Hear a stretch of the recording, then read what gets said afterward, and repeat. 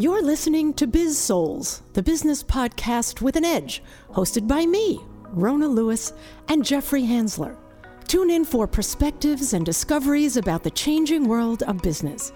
It's time to connect to the heart, soul, and humor of how business gets done. Welcome to Biz Souls, where we get to the heart and soul of business and the people who make it happen. I'm Jeffrey Hansler, and this is Rona Lewis. And today's topic we've got is called the entrepreneurial pickle. We love pickles. We do love pickles. Yes. I'm a big fan of the sour. I'm a huge dill fan. That's absolutely what I want. So if you owned your own business and sell pickles, we'll be your customers. Okay. Many other people. That's right. That's not what this type of pickle is. We're a barrel of pickles. Okay. So today we're going to talk about types of intelligence, learning environments, and thinking approaches, all which are contributing factor to the entrepreneurial and the entrepreneurial success factor. And even though this is called the entrepreneur's pickle, it's really about the entrepreneur and the entrepreneur's pickle. Yeah. Except the entrepreneurs may not have pickle. Who knows? Where am I going with this? I don't know. But we do digress every so often, and that's what makes us fun. Look, what we want to do is what talks about make you a success, whether you're an entrepreneur or an entrepreneur. Yeah. And we've got a couple of points. What are our 3 points, Rona? Our 3 points are actually questions. What's an entrepreneur/entrepreneur's mindset? Which modes of thinking are best for that kind of mindset? And which one is for you? And when? Yeah, that's a big question about and. So let's start off with the entrepreneur's mindset. What are some qualities that make a good mindset? What differentiates these type of individuals from others? One of the main things that I see as important for an entrepreneur or an entrepreneur is having a positive mindset.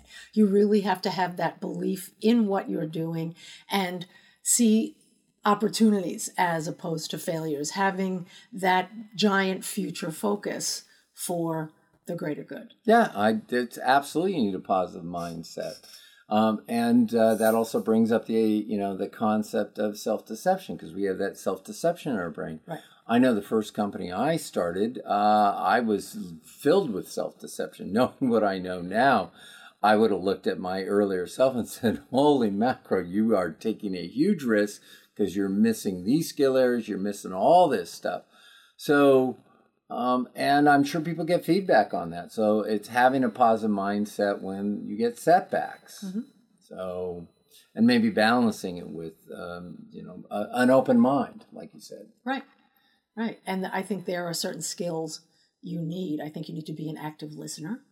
Yeah, very important. Absolutely. There are a lot of ideas from other people that you have to be open to. Well, and people talk about active listening. In this case, active listening is listening to people who are have different ways of doing it. I think a lot of times we get so set in our way, and we want that positive thing. You know, I've heard writers don't tell their stories or don't tell the titles or what they're doing because they don't want that negative criticism. They want to believe it's the greatest idea so they can just get the first draft down. Right. And so there's a time for that. Yeah. So, all right, let me ask you this. What do you think makes an entrepreneur or an entrepreneur different from someone who works at a corporation? And, an entrepreneur does work at a corporation, and is one better than the other? Is one way of thinking better than the other? Well, I think it's God. This is just that you hear this all the time. It's their approach to it. They don't look at what is; they look at what could be, and they that drives them to constantly saying, "Oh, this is good. This could be better. We could do this another way. We could slip into something else." And so they're constantly questioning, how could we do that differently? Right. That what if attitude. Yeah, that's a really good point. What else? What else do we have that? Well, you talked about listening, and I'd expand that to communication skills. Absolutely.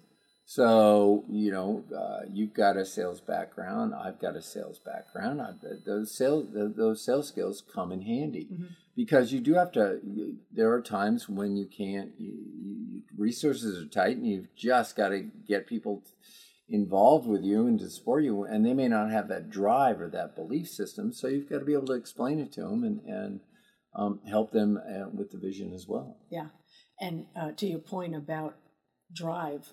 That's, I think, a big thing for someone of the entrepreneur mindset as well. It's that tenacity and resilience to learn. If you make a mistake, you correct it and move forward. Yeah. That's how you learn. That's how you get to success. And that was we just did a deep dive into that 1 or 2 podcasts ago, which is so. Isn't that great how we connect everything? That was so yesterday. I just can't remember. I wish I could remember. It's becoming a blur. So let's jump into the different modes of thinking. Okay. Let's jump into the different modes of thinking. What kind of parallels do we have for this versus that? Well, there's a lot of talk that emotional intelligence versus IQ or book smart is the most important thing. I don't know that I agree with that for every situation. What do you think? So EI, emotional intelligence, EI, is very, very important. That's your ability to be aware of some of your behaviors, your mannerisms, your choices, and then being able to manage them. Whereas book smart is IQ is often measured by what you can remember. Can you relate several learned skills? Can you operate in the known environment? And I see that, in the corporate world, you can get by with IQ. And if you're on your own, you better have some EQ because you're going to be facing a lot of failure that's very, very personal. And when the corporation, a product fails in the corporation, no one really feels it completely except maybe the person who designed it. Everyone else is disappointed. It's not affecting their psyche, though. Yeah. So you're on your own. And so I think for the entrepreneur and the intrapreneur, you've got to have a lot of emotional intelligence. I agree with that. I absolutely agree with that. And then you mentioned book smart. So yeah, book smart versus street smart. Street smart is huge. Yeah, and there's difference there. Book smart, again, is that you're learning the classic information that everybody wants you to learn, that everybody's been given in school. Whereas street smarts, that instinct that allows you to get by in a very rapid environment where things are changing, and you've got to be aware of all kinds of things, and it's not just one thing. It's how people are going to respond, which is not always intuitively doesn't make sense. Yes, and to add to your point about street smarts, a lot of street smarts is learned experience. You learn how to be able to go with the flow easier and realize when a situation is untenable or let's go for your instincts kicking in faster. Right. So if we're going to build a triangle between people that are entrepreneurs or entrepreneurs and then others, or would it be entrepreneurs and entrepreneurs? I don't know. It'd be it. So for entrepreneurs, I think you'd be better off with street smarts and emotional intelligence.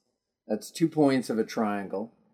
And then for in entrepreneurs, you could be a little stronger in the IQ and your book smarts. We're still missing a piece for the triangles. So and what's the element that they need for the triangles? Critical thinking. Why? It's needed for both. Well, what's the definition of critical thinking? Well, it's being able to look. It's awareness. First of all, it's aware of your own biases. It's aware of your own kinds of choices and the consequences of that choices. And critical also is that logical look. Is that, like you had said in the beginning? Is this? Are we? Do we have an idea or do we have a plan for a business? Because an idea doesn't necessarily make money. You can give ideas, and we've all had that. We're sitting there going, "Oh, I had that idea," and the only difference between you and the person that you're seeing their idea in the store is they went ahead with a business plan and did it. And it could be one or two tweaks that make it more marketable. So, and ideas are not a bad thing. You just have to make sure that it's actually a business, to your point. Yeah. So really, I see that. Where does that? Well, which is for you? What timing wise? And now that we've talked about critical thinking versus, its role in both of them. How do you know? Should I stay an entrepreneur or should I be an entrepreneur? Well, you were talking to me about the book Art of War. So bring that. So tell me how you see that helping. Okay. Well, the quick story before that would be that. When I was working at Apple, we were dealers, and there was a dealer in LA, and this guy he was starting business all over. Came to this country as an immigrant. Started the company and was selling electronics and jumped on that. The guy learned knew English and Spanish and about 4 other languages. He was just a master of that. And I was talking to him and I was saying, because I was frustrated at the time, what was going on with Lisa and Apple and some of the feedback I was getting. And I said, maybe I should start a business. And he really looked at me with some serious eyes and he goes, look, Jeffrey, it would be much better for you to stay involved with a corporation. You're smart, you're this, just stay involved. And at the time, I was thinking, well, what's the message here? I missed it. And the message that I missed is I didn't have the street smarts at that time. Mm-hmm. Didn't have the street smarts, and I also didn't have the self-awareness. And so I was operating on biases. I hadn't thought of things. I didn't look at all the things I didn't have. I had finance and accounting in college, except I hadn't been applying it directly that much. So, being able to run a business and being able to, quickly know, am I making money in this or am I not making, that was a whole different thing. So for me, I think that an organization that exists is a safe place to practice and try some of your entrepreneurial skills. I absolutely agree, especially if the leadership, your managers are willing to listen to your ideas. Good. I think as you go up the ladder, we were talking about IQ versus EI. I think good leadership needs both, and hopefully you have people who will listen to your ideas, so that if you choose to stay within the company, you can move up and still have that entrepreneurial mindset. Yeah. So I think if we're going to package it, we've got to deal with your comfort zone. Mm-hmm. And so your comfort zone, what you feel good about operating in, will be a second major category in terms of deciding.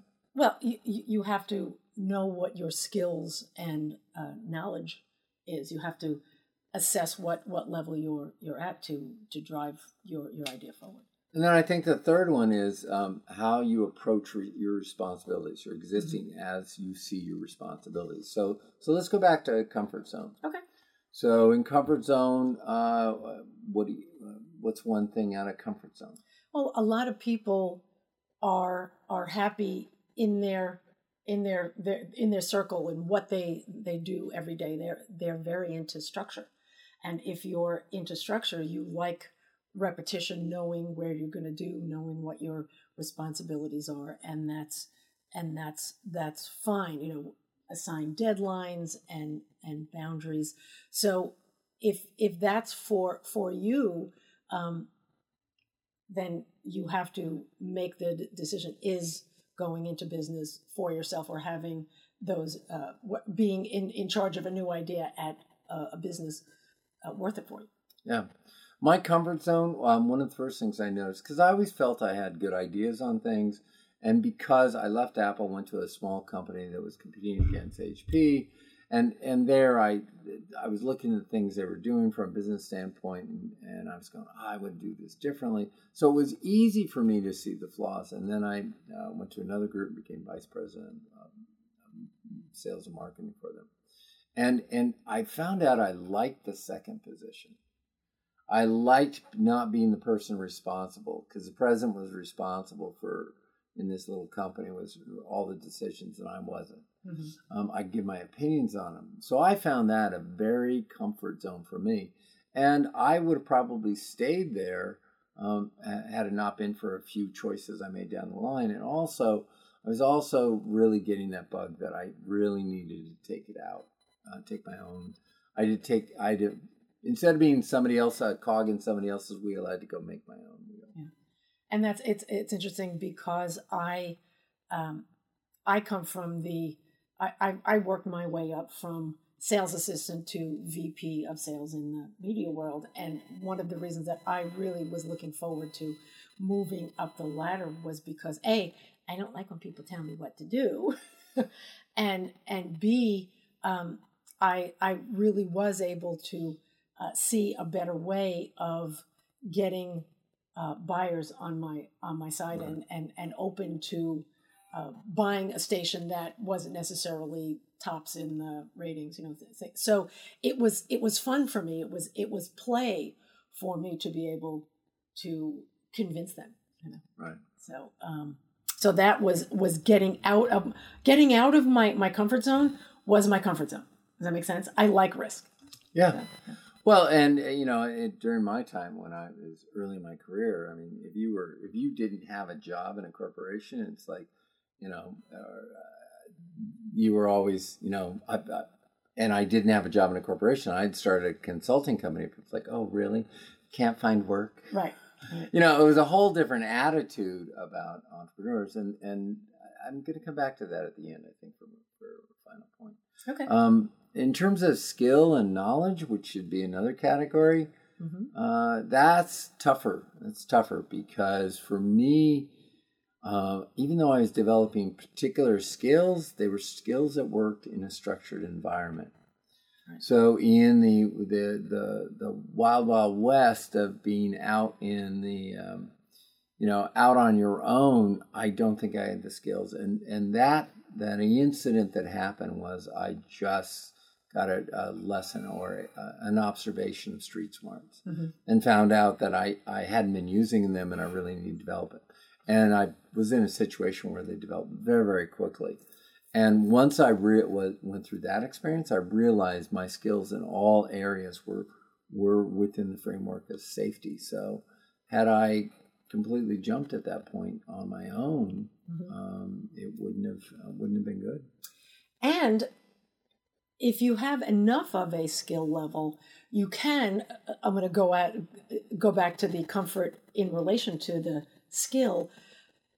There have been times when I'll jump into something and I have no idea what I'm doing, and you just kind of go with it and you see what you come up with. You can come up with building a better mousetrap if you just try, and that's how you build your skill set. Yeah, up to a point. You don't want to go crazy because there are things that are way above my pay grade, but and there's and if you take baby steps out of that, then you can find your comfort zone and your skill set grows exponentially. So let's talk about the third assessment point, which is the approach, the responsibility for other areas of your life to keep yourself balanced. Yeah. So one of the situations was I was had a chance to either be an entrepreneur or start something new on my own or join something that was already going again. And again, it was still a smaller organization. It was still a decision between, okay, do I go on my own or do I start something? Do I join somebody else?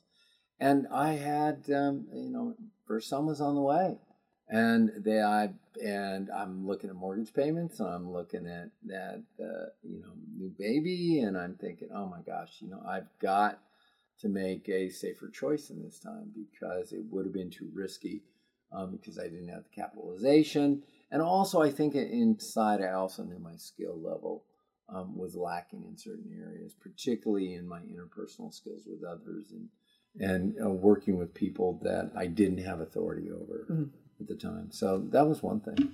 Great. Yeah, I think it's for me, in order to have life balance. I literally have to write it down. I right now, as a single person with a dog, I can concentrate on me, and I have a tendency to overwork. So I have a calendar that I write things in. So I schedule workouts, I schedule shopping. I'm a big scheduler, so that I know, and I also love the feeling of checking things off. This is done. I like that. And so that's my responsibility. Self-care is a huge thing when you're an entrepreneur. Sleeping better, eating well, all of those things keep your mind active and sharp, and that's what you need. You need to be able to kind of think fast and all that. So yeah. There you go. If I was going to combine the three of them and talk about them in a couple of pictures, it would be from experience of consulting, where I'll see somebody that's technical expert, had an opportunity to work with some people that are genius in terms of being engineers. Mm-hmm. Their skill set, though, in terms of their ability to take advice from others, their ability to trust others, their ability to find out the progress of somebody else, based on that person's bias and everything else. If those are lacking, it starts adding up very quickly and creating problems for the organization. Mm-hmm. And so it's got to be the combination of all of them. They have to be in a comfort zone where they're willing to be wrong. Yeah, it's one thing. They have to have the skill level to be able to work through those difficulties. And then finally, the responsibility. They have to have enough peace of mind that that the pressure isn't so intense of failure, because when that pressure gets too intense, that's when people make mistakes, they make bad decisions, and they try to try it. Yeah. So. Great point. Awesome. All right. Shall we do final points? Might as well do final points. Let's do final points, because are you guys tired of hearing us? Because I'm just kidding. We love hearing us talk. Look, mine's pretty quick. Okay. I'll go, and then you get the last word. Always. Look, I currently think there's way too much emphasis on being an entrepreneur, and there are people out there saying, "I'm going to be an entrepreneur. I am an entrepreneur," and this is not an age thing. This is an experience thing. When somebody is 20, 18, 19, and they're giving leadership training, it's a big giant red flag. Yeah. Okay, fine. You read a couple of leadership books. Great. You're not speaking from information now. Again, if there happen to be the Bill Gates, or they happen to be Elon Musk or somebody when they were 18 or 19. Okay, fine. I'm wrong. It's just that there are like what, millions of people on there? I was going to say, as a blanket statement. Yeah, go ahead. So there's too much emphasis on being an entrepreneur. Look, you can be an intrapreneur. You can try your ideas. You can learn your skills, and you're protected by the organization. And hopefully, you get with an organization that's open-minded and lets you grow. And next thing you know, if you're great, you might be president. That could be. That could very well be. So my thoughts on this, being that we're in the Great Resignation now, and a lot of people are either very picky about finding another job or deciding that they want to work for themselves. Just a couple of points that I think are important. We said before, make sure that your idea can be a business, or push whatever business or whatever company you're in forward. Be willing to learn from failure. Be resilient, be tenacious, and be willing to keep trying, and be comfortable with uncertainty. Have fun with that, and just play with what's possible as you move forward. That's my story. I'm sticking to it. Absolutely, and that's our story, and we're sticking to it. This has been Biz Souls with this guy, Jeffrey Hansler, and me, Rona Lewis. We'll see you next time. Thank you. You've been listening to the Biz Souls podcast with your hosts, Rona Lewis and Jeffrey Hansler. Did you have fun? Subscribe, rate, and leave a review. It's very much appreciated. Talk to you next week.